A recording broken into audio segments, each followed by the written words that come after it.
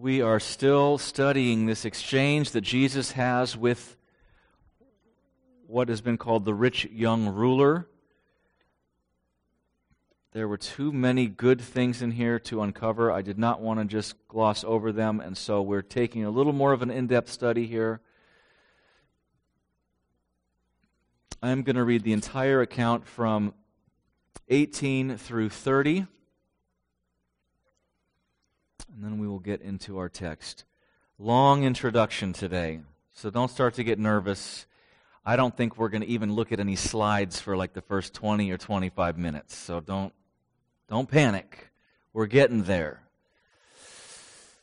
Luke 18:18. And a ruler asked him, Jesus, "Good teacher, what must I do to inherit eternal life?" And Jesus said to him, "Why do you call me good? No one is good except God alone. You know the commandments. Do not commit adultery. Do not murder. Do not steal. Do not bear false witness. Honor your father and mother." And he said, "All these I have kept from my youth." When Jesus heard this, he said to him, "One thing you still lack. Sell all that you have and distribute to the poor, and you will have treasure in heaven. And come, follow me." But when he heard these things, he became very sad, for he was extremely rich. Jesus, seeing that he had become sad, said, "How difficult it is for those who have wealth to enter the kingdom of God. For it is easier for a camel to go through the eye of a needle than for a rich person to enter the kingdom of God." Those who heard it said, "Then who can be saved?" But he said, "What is impossible with man is possible with God." And Peter said, "See, we have left our homes and followed you." And he said to them, "Truly I say to you, there is no one who has left house or wife or brothers or parents or children for the sake of the kingdom of God, who will not receive many times more in this time and in the age to come eternal life."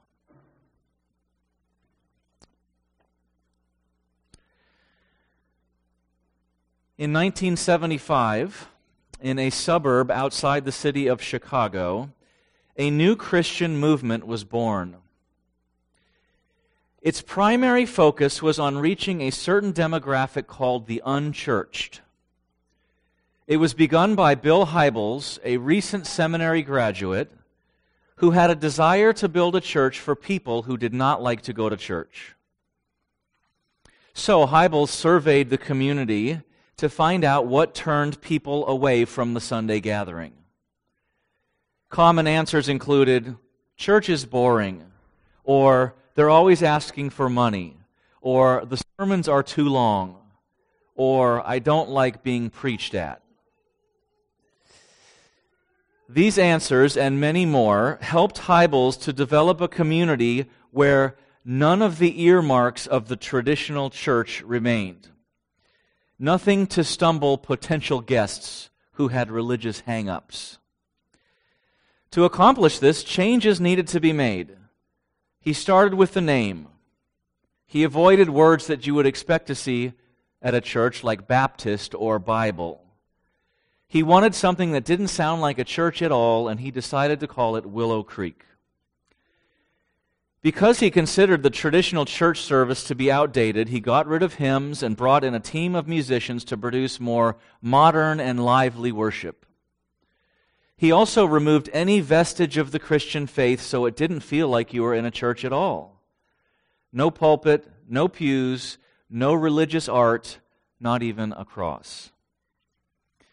And since the sermon was central to all Protestant worship services, he knew the preaching needed to change also. His self-imposed standards for the message were simple. They must be short, they must be absent of trigger words like sin and judgment, and the messages must contain a dual emphasis on man's needs and God's love. Sermons must avoid any focus on doctrine, any reference to God's law, any mention of repentance as necessary for salvation, and a strong emphasis on the Christian faith as the way to a happy and fulfilling life. The Sunday service could no longer be for the Christian, but for reaching the unbeliever. For those who were believers, they were told that they need to become self-feeders, meaning they were to focus on personal Bible study and small group participation to be spiritually fed. Hybels had a vision, and that vision was to make Willow Creek an environment where unbelievers would actually want to come. And it worked. The people came in droves, and Willow Creek grew and grew and grew, and at one point, 25,000 were in attendance on a Sunday. With such demonstrable growth, Hybels gained a reputation as the father of this new church movement, and he would have conferences every year where thousands of pastors would come from all over the world to be trained in the same model, how to grow a church. Instead of the New Testament pattern of the church being made up of believers who are being equipped for the work of the ministry, Hybels made the church a place focusing on the unbeliever, all with the hopes that they would become Christians. Now, I have no reason to think that Hybels had bad motives or did not want to see people come to Christ. I mean, I have every reason to believe he truly wanted to honor the Lord, truly wanted to see people saved. But what he started back in the early 70s created much confusion regarding the purpose and function of the church. The biblical picture of the church is a community of the redeemed and nothing else.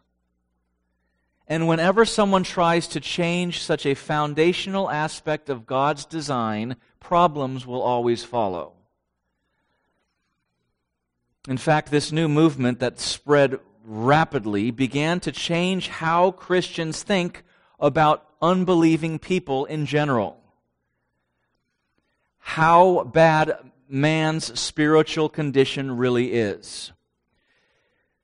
Hybels promoted the idea that sinners who are dead in sin can be persuaded to love the truth without being confronted with the reality of their condition. Right? So if we're avoiding words like sin and repentance and judgment, don't want to talk about that. The idea was we can persuade people to love the truth and come to Jesus and not put those obstacles in the way. And so the power of the gospel was emptied of its power because the offense of the gospel was removed. You take away man's sin from the problem of man, and the cross makes absolutely no sense. And it results in a community largely made up of false converts.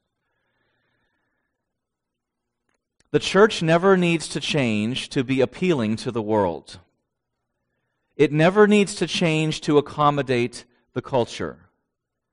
The gospel is to be preached and the word of God upheld, and God's means of converting the soul is through the preaching of the cross. The harsh reality of sin as man's condition and Christ as man's cure. That is the message. So to develop a church that would appeal to people who are spiritually dead is an exercise in futility because man by nature is not looking for God. He might be looking for relief from his problems. He might be looking to feel better about himself. He might even be looking for answers pertaining to eternity. But the Bible is clear that there is one thing he is not looking for, and that is the true and living God. By nature, that's man's condition. Hybels wrongly assumed that there are seekers out there who would want to come to Christ if they were just made more comfortable and they could feel at home in Christ Church. So the whole model was based on a faulty understanding of the nature of man, because the Bible is clear in Romans chapter 3, there are none that seek after God, not even one, Paul says. In fact, the only seeker you will find in the Bible is God. The Son of Man came to seek and to save that which is lost. Now, Jesus meets a man in Luke 18 who would appear outwardly to be a seeker. He would have been the kind of man that they were trying to reach at Willow Creek. He believes in God. He wants to know what he must do to inherit eternal life. And that question alone would have had the proponents of the church growth movement salivating. They would want immediately to lead him in a sinner's prayer. But how Jesus proclaimed the kingdom can never be reduced to some model or formula. Jesus does not cater to man because he understands the heart of man. You can no more persuade a sinner to surrender their lives to Christ than you can persuade a dead person to come up out of the grave.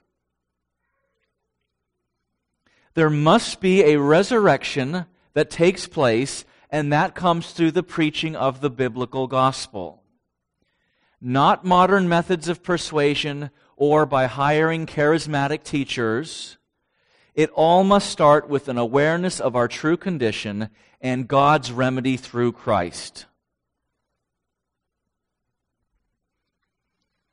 And because of that, Jesus has to show this rich young ruler the truth about himself. He has to show him how spiritually bankrupt he really is. If you've ever read this account and think, well, why doesn't Jesus just close the deal with him? It's because the man does not see himself in truth, and that is step number one. Now contrast how Jesus handles this man, and I trust it's fresh in your mind because this is the third week we've been in this passage. But contrast how Jesus avoids, or how Jesus handles him versus the modern method which avoids the hard-to-hear truths while trying to persuade people to Christ for other reasons. Jesus was never looking for an impulsive decision. He was not looking for someone to express faith in him while maintaining their broken life. He was not looking for half-hearted disciples whose only interest in the church centered on them and their comfort. Jesus preached on sin and repentance and the need to deny yourself. He was not afraid to tell people about the realities of hell. He was not concerned that his hard words would turn people away.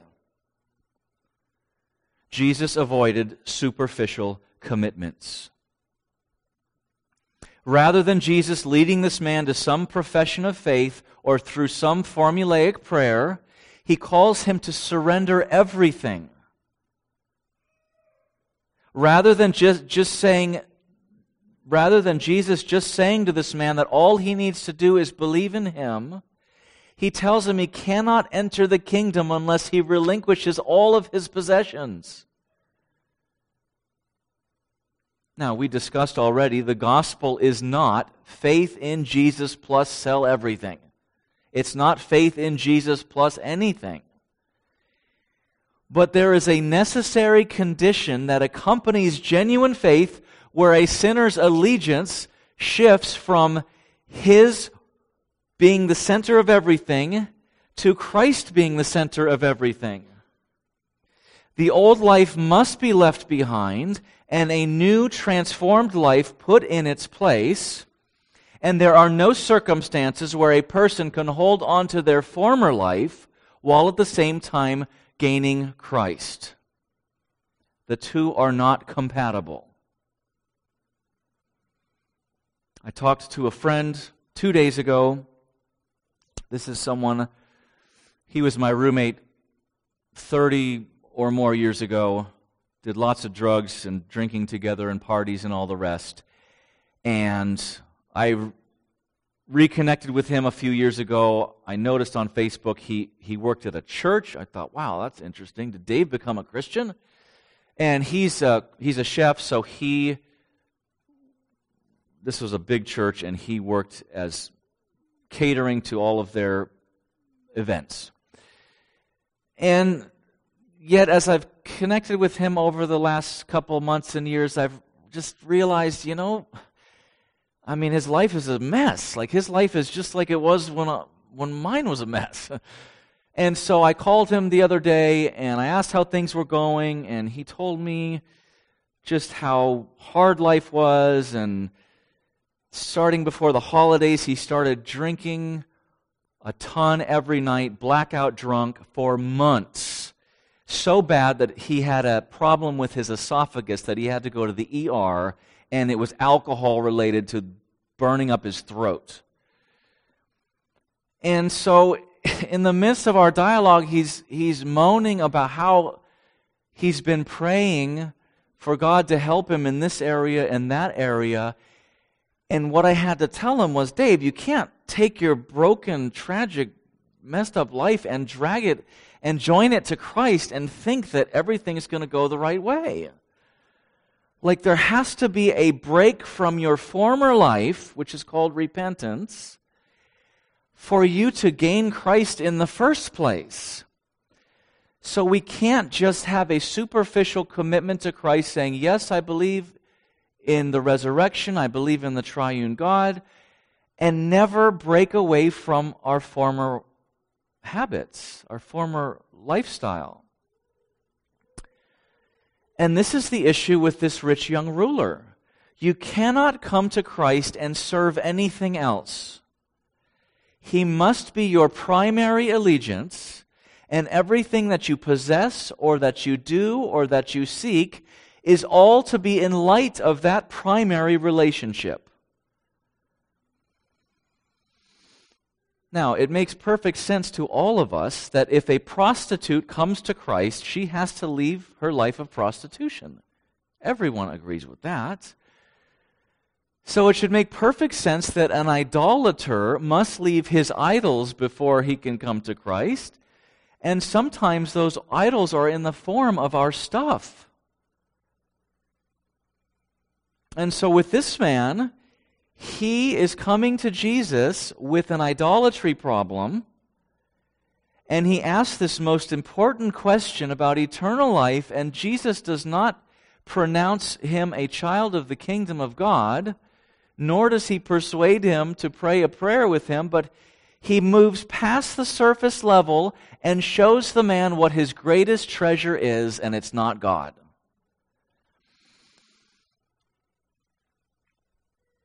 And so, Jesus says, if you're going to come, you have to leave it. And we saw that the man realized the cost was too high for him, and he went away very sad. If eternal life meant to surrender that which gave him security and well-being and comfort and recognition, then the cost was too high. He goes away extremely sad. And rather than that being an anomaly, Jesus shows us that this is the human condition. Rather than responding in astonishment like Jesus can't believe it, Jesus points to the impossibility of the situation, and he portrays this man's condition with an analogy, which we saw last time. Jesus, seeing that he had become sad, said how difficult it is for those who have wealth to enter the kingdom of God. For it is easier for a camel to go through the eye of a needle than for a rich person to enter the kingdom of God. So how difficult is it? It's impossible. And this picture is given to communicate impossibility. It's so impossible, it's like taking a 900-pound animal and trying to drag it through the eye of a needle. In fact, he says that is easier. That's what he says. That's easier.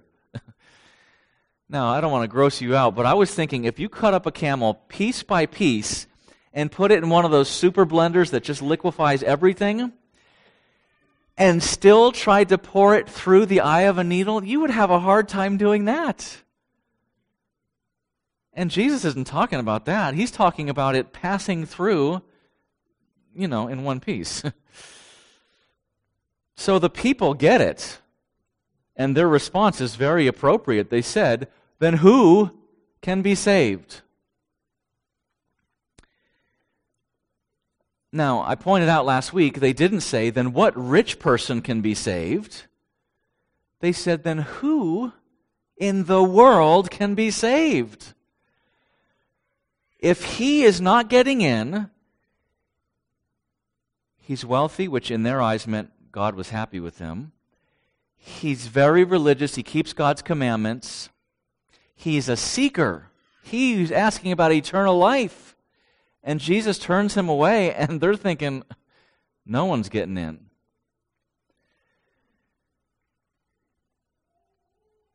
And Jesus does not try to correct their thinking. He's like, well, hold on a second. You've taken this way too far. That's not what I mean at all. He doesn't say that. He responds with this. What is impossible with man is possible with God. So, it's not an improbability that the rich will never come to him. It's not an improbability that a man who's so committed to his wealth will one day surrender that wealth to follow Jesus just on his own. It's not most likely someone won't do that who's going to surrender who's going to cease loving money as his greatest life's pursuit. He agrees with their astonishment, and he confirms their reaction by saying it is impossible. Now, does that mean that no rich people are ever saved? No, of course not. It just means that every time it happens, it requires a miracle. It's impossible with man, meaning in and of himself, it's impossible and only possible with God.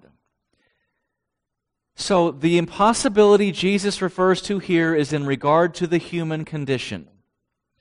It means that man lacks the power in himself to abandon his sin. It means that there is no power within a person to forsake their primary allegiance, which is to themselves. There's no power there. They can't do it. They can't. The Bible describes people as lost, enslaved, spiritually dead, and in and of themselves they will never surrender their lives to follow Christ. Never. This is the doctrine we call total depravity. Total depravity is the biblical teaching that sin has so ruined a person that they are not only unwilling, but they are unable to come to Christ apart from divine intervention. Total depravity teaches that man is so broken that no one comes to Christ on his own, no one seeks after God, and that salvation is a miracle that is accomplished by the power and work of God.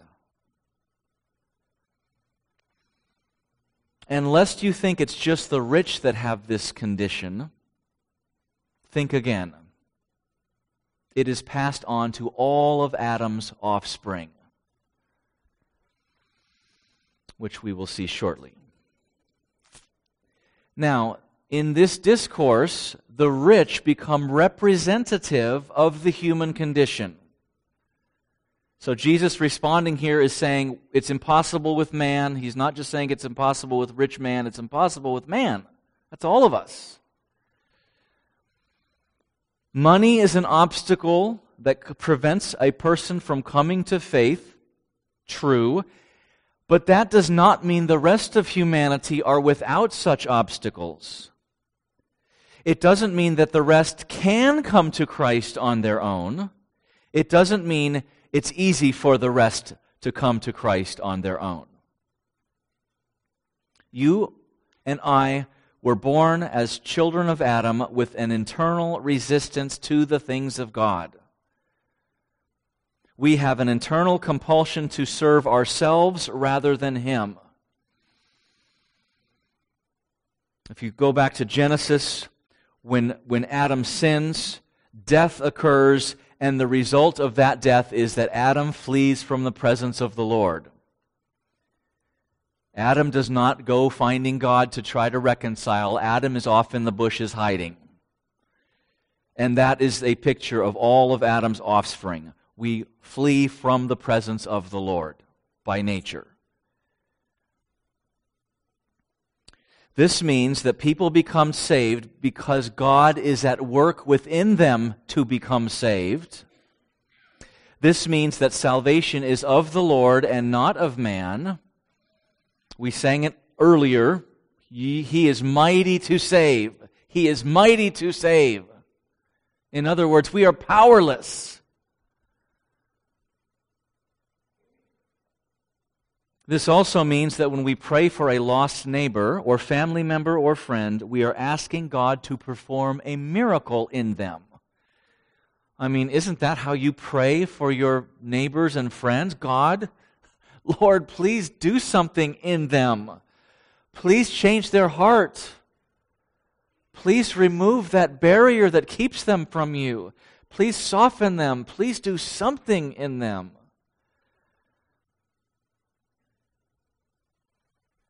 Salvation is of the Lord, which also means that any evangelistic effort that involves catering to a person's heartfelt desires or persuading him through carnal methodologies will do nothing to bring him or her to genuine salvation. It must be a work of God, and that work of God always takes place through the preaching of the gospel. Whether they hear it, whether they read it, whether they remember it, God uses the gospel to transform the sinner from death to life. Now, does this mean that people who are in these kinds of churches, seeker-sensitive, Bill Hybels church, does this mean these people are never saved? No, I'm not saying that either. But I do believe that God saves people despite those means rather than because of them. In other words, God in His mercy, even when we build a church and it's all messed up and things aren't the way they're supposed to be, God will still save because He's a saving kind of God. But I don't think that means we run out and construct a church model that is totally unbiblical with a radically different view of the nature of man. Now, I know these are weighty ideas. These are big, heavy ideas. I want to try and be clear, so I'm going to just sort of summarize halfway through here. The Bible, on the one hand, holds man perfectly accountable to God for his actions and his attitude toward God. No innocent people out there who did not know of God. He's made Himself known through creation. He's given them an internal moral system called a conscience. So everyone is accountable to God. But at the same time, man is dead in his sins and he does not want God. So, the Bible clearly teaches that God is the one who saves. God is the seeker, and anyone who comes to faith in Christ is a result of God pursuing them and giving them eternal life. This is why anyone is ever saved at all. Man has such a great resistance against the things of God that when he does come to faith in Christ, it's because God has broken down that resistance by His sovereign power. So man is lost and spiritually dead and does not want God. God saves dead people by making them alive and joining them to Christ. These are two biblical truths that are held in tension. Or as Jesus said, with man it is impossible, with God all things are possible. So I thought we could look at a few texts that teach this. 1 Corinthians 1:18, this is the text I had Richard read. Paul says, "For the word of the cross is folly to those who are perishing, but to us who are being saved, it is the power of God." So you have two groups here. Those who are perishing, those who are being saved.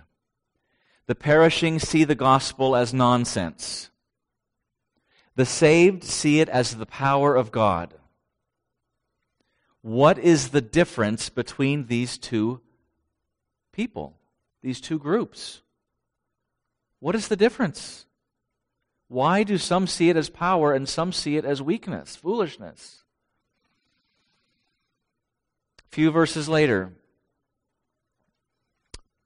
1 Corinthians 1:22 and following.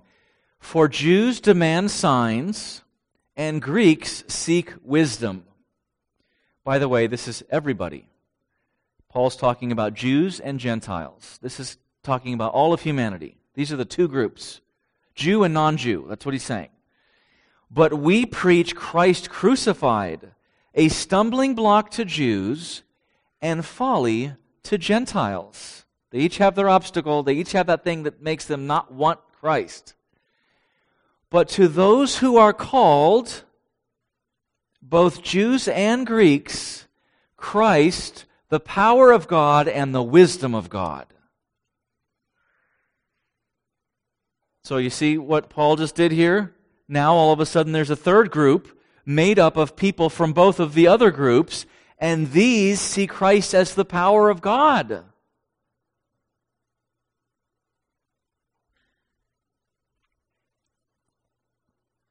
So you got the two. The natural man sees the cross and thinks, blah, nonsense, who cares? But those who are called, meaning God has called them, they see the cross as the power and wisdom of God. So there are Jews and there are Greeks, and they do not want Christ. And then out of that group of Jews and Greeks, God calls people into this third group where they look at the same thing and say, this is everything. Christ is everything. It goes from an impossible human situation where the stumbling blocks are described in both groups to a miracle of salvation where some from each group do want Christ. How did that happen?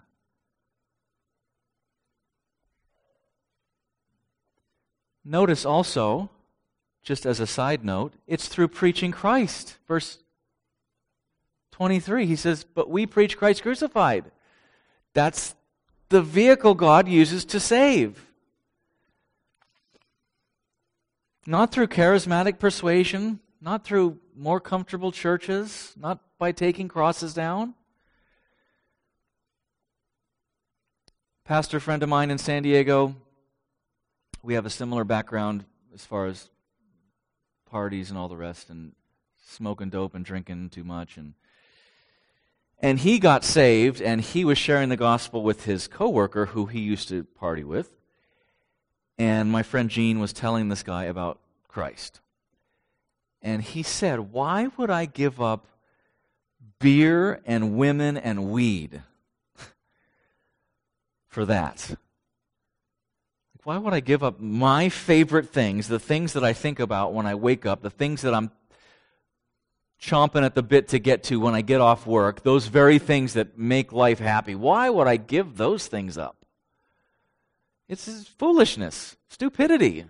That's the natural man in his natural carnal self who lives for himself and lives for pleasure, hearing this message of God coming to save the world. I mean, that's stupid.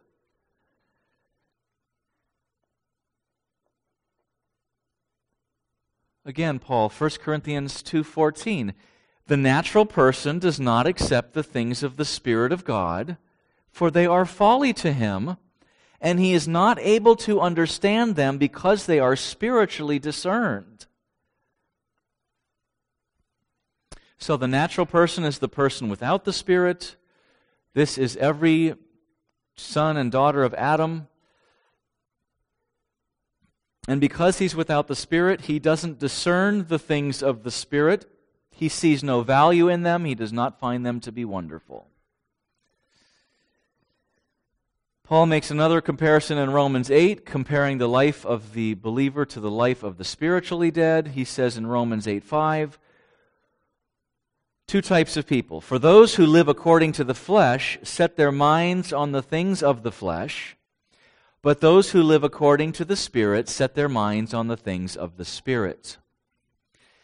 For to set the mind on the flesh is death, but to set the mind on the Spirit is life and peace. Now listen to this, verse 7. For the mind that is set on the flesh is hostile to God, for it does not submit to God's law. Indeed, it cannot. Those who are in the flesh cannot please God. This is Biblical Anthropology 101. This is man's condition in his natural state. He is not a seeker, and he is not only not a seeker, he is hostile to the idea of God. What does that word picture in your mind? Hostile. Oh, I don't want that.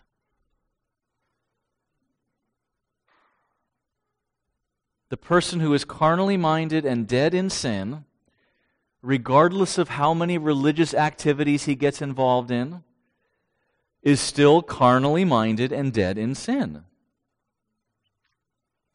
There is a spiritual transformation that needs to take place, and this is a work of God. Because man is hostile to God by nature, this also means that he is not neutral with the subject. He is not neutral when it comes to the subject of God, as if he is a blank slate who is just very willing to try and understand God. He just needs a little bit of coaxing with some better music, or more charismatic preaching, or a more inviting atmosphere. No, that's not the picture at all. They are hostile to God. They don't like the idea of God so much that if they do ascribe to a God, they will invent one after their own image. So ask your neighbor sometime. Your neighbor believes in God, is not a Christian, doesn't want to go to church with you, whatever, and he's talking about God, but he will say something like, well, my God would never send anyone to hell. And you can agree with that. You're right. Your God never would send anyone to hell because he's a figment of your imagination. You've invented him because you so have a distaste for the true God who has revealed himself in Christ that you will create a God that you're comfortable with, and that's who you're talking about when you say God.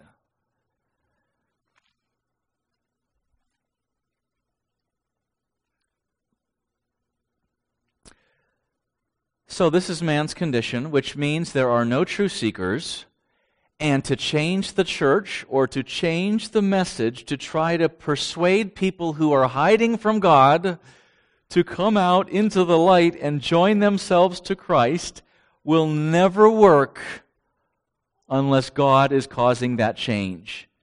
And God has told us he'll do that through the preaching of the cross. The church's primary job is to do what God has said, which is preach the truth. We don't need to get creative. We don't need to appeal to culture. We don't need to make sinners comfortable. We need to tell them the truth. Now, I realize there's an ugly way to present the truth that's mean-spirited and unattractive. I'm not saying you don't want to be a stumbling block yourself because you're bringing a hard message. You don't need to be the one who's turning them away, but you are coming in love preaching a hard message. That's just the facts. And if we change that, then we're changing the very thing that God has given us to convert the soul. which is His work. I alluded to this earlier. Paul says in Romans 3:10, "As it is written, none is righteous, no, not one. No one understands, no one seeks for God. All have turned aside. Together they have become worthless. No one does good, not even one." So once you have an accurate view of man, then you can understand that salvation is a miraculous work and that it is God who accomplishes it as a miracle, the power of God.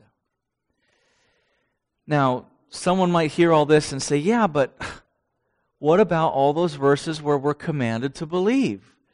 I mean, Jesus is commanding people to believe, and the apostles are commanding people to believe, and I mean, why would they say that if we don't have the ability to do that?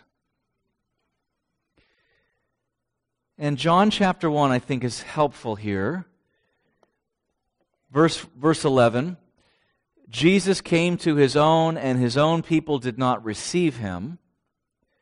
But to all who did receive Him, who believed in His name, He gave the right to become children of God.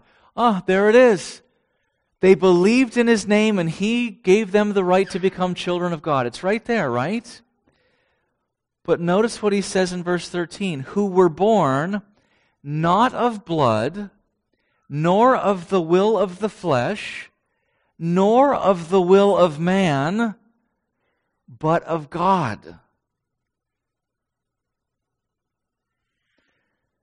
So what John is saying here is that when people become children of God, it's because they are born of God. Who believes in His name? Those who are born of God.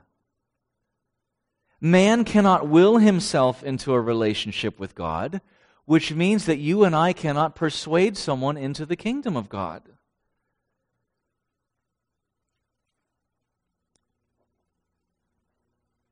Or how about this, one of the most well-known passages in the Bible, Jesus speaking to Nicodemus in John chapter 3. It's where we get the term born again from. Nicodemus doesn't understand what Jesus is saying. How can a man go into his mother's womb and be born a second time? So Jesus elaborates in John 3:6. That which is born of the flesh is flesh, and that which is born of the Spirit is spirit. Meaning, carnal man produces carnal men, but the Spirit of God produces spiritual men. He says, do not marvel that I said to you, you must be born again. By the way, literally born from above. If you look at the footnote in your Bible, born from above is the actual literal translation. Then he uses an analogy to describe this in verse 8. He says, the wind blows where it wishes, and you hear its sound, but you do not know where it comes from or where it goes. So it is with everyone who is born of the Spirit. In other words, salvation is not formulaic. You cannot hold a tent revival and tell everyone, Tuesday, 3 p.m., we're having a revival and God's going to show up. Can't do that. There's no formulas. Salvation is not humans coming together and devising a more skillful way to get people into groups, hoping they will become believers. It is the work of the Spirit that makes people believers, and the Spirit's work is so unpredictable, it's like the wind. Some believe over here, some do not believe over there.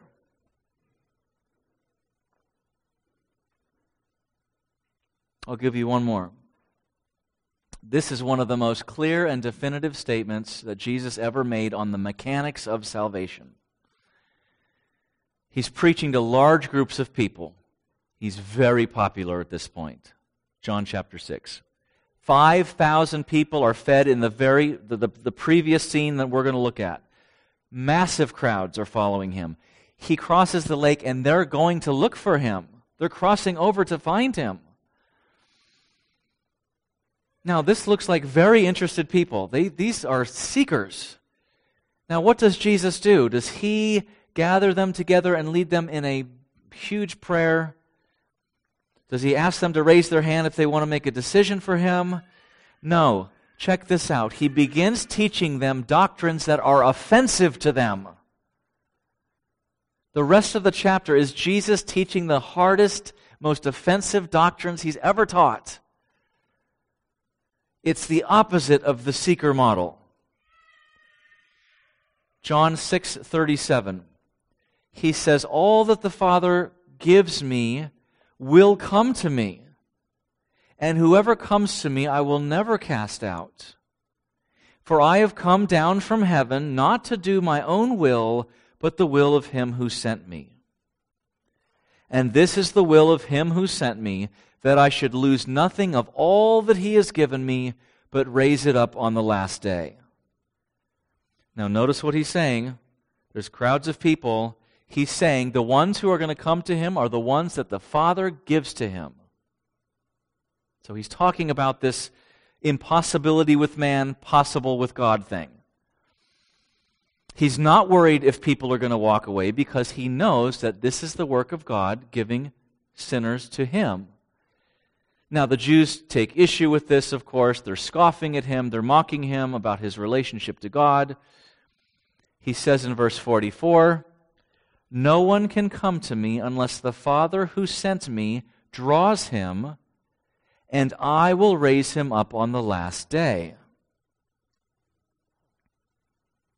No one can come to me, he's talking about salvation, unless the Father who sent me draws him, and I will raise him up on the last day. It is a work of God. Now, at this point, Jesus doubles down,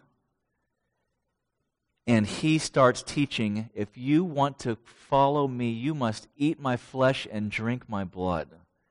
Oh, what? I mean, these are Jews who obey the law, and there are very strict things about blood. And of course, now we're talking human blood and eating flesh. I mean, my goodness, this is a great way to disperse a crowd, Jesus. And the response in verse 60 is when many of his disciples heard it, they said, "This is a hard saying. Who can hear it? Or who can listen to it?" Oh, offensive. Now, these were all people who made a profession of faith. How do I know this? It calls them disciples. It doesn't say the crowd. It specifically says these are disciples. That means they said yes to Jesus at some point. They're there because they are following him. They're offended by what he said. Verse 63, Jesus responds to their response and said, "It is the Spirit who gives life. The flesh is no help at all. The words that I have spoken to you are spirit and life." The Spirit gives life. 64, "But there are some of you who do not believe. For Jesus knew from the beginning who those were who did not believe and who it was who would betray him. And he said, 'This is why I told you that no one can come to me unless it is granted to him by the Father.' After this, many of his disciples turned back and no longer walked with him." So this is not just the crowds are thinning out. These are people who made a profession of faith, and now they're turning around and saying, "Nope, I'm not going." So you have 5,000, more than that. That's the men in the previous scene, feeding of the 5,000. You have these massive crowds. You have disciples who claim to follow Christ. And at the end of this chapter, there are 12 left. Jesus and the 12. That's it. And one of them is Judas.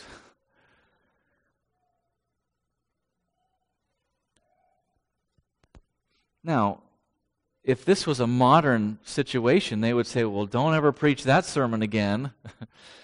I mean, this is not the way you get decisions for Christ.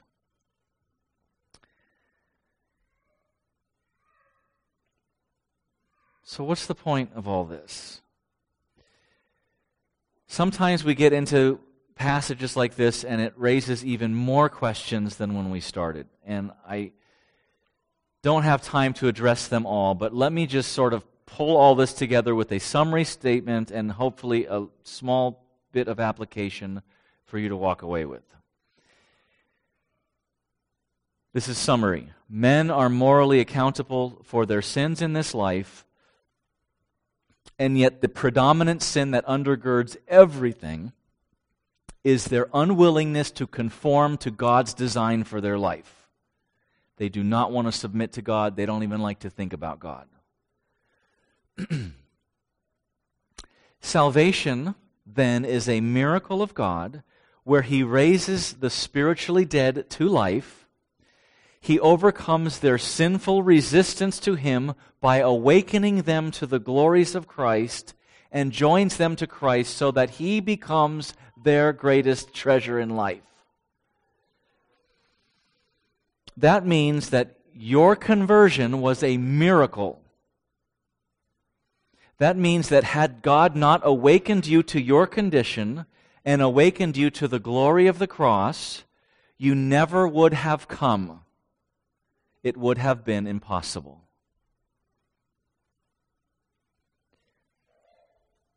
Now, why does God want us to know these things? Why does God want us to know this?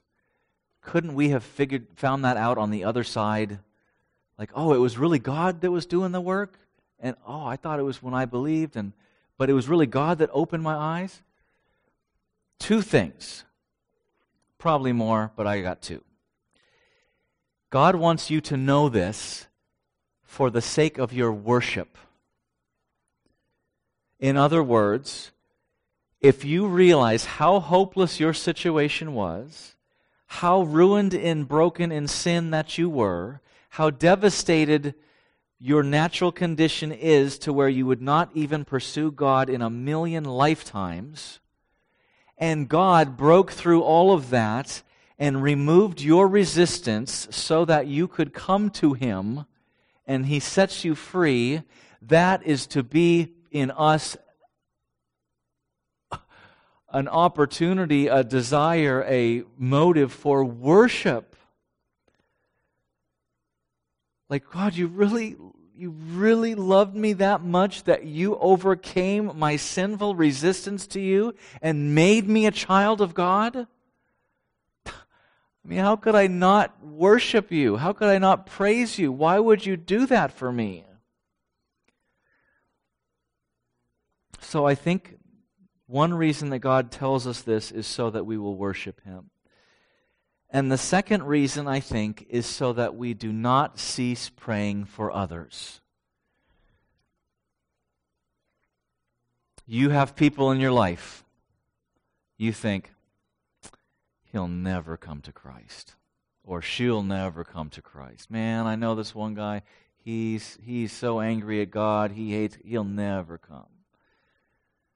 And maybe God is telling us this so that you realize God does miracles, and He takes people who are hardened in their sin, like Saul of Tarsus, and He makes them into trophies of His grace. And if God did that with the Apostle Paul, and God did that with me, maybe He will do that with this person, and I'm just going to keep praying and asking God to do a miracle. So you can pray for them with confidence that you are petitioning the God of the impossible, the God who raises the dead. Let's pray. Father, thank you that you raise the dead to new life and that you give us a heart, not a heart of stone, Lord, that was there, but a heart of flesh that we might desire to walk in your ways, that we might pursue you and love you and treasure you. I pray, Lord, that these ideas would be sought out by your people, Lord, that this would be the cause of even deeper study, and that the more that we find these things to be true, the more wonderful we discover them to be. We pray this in Jesus' name. Amen.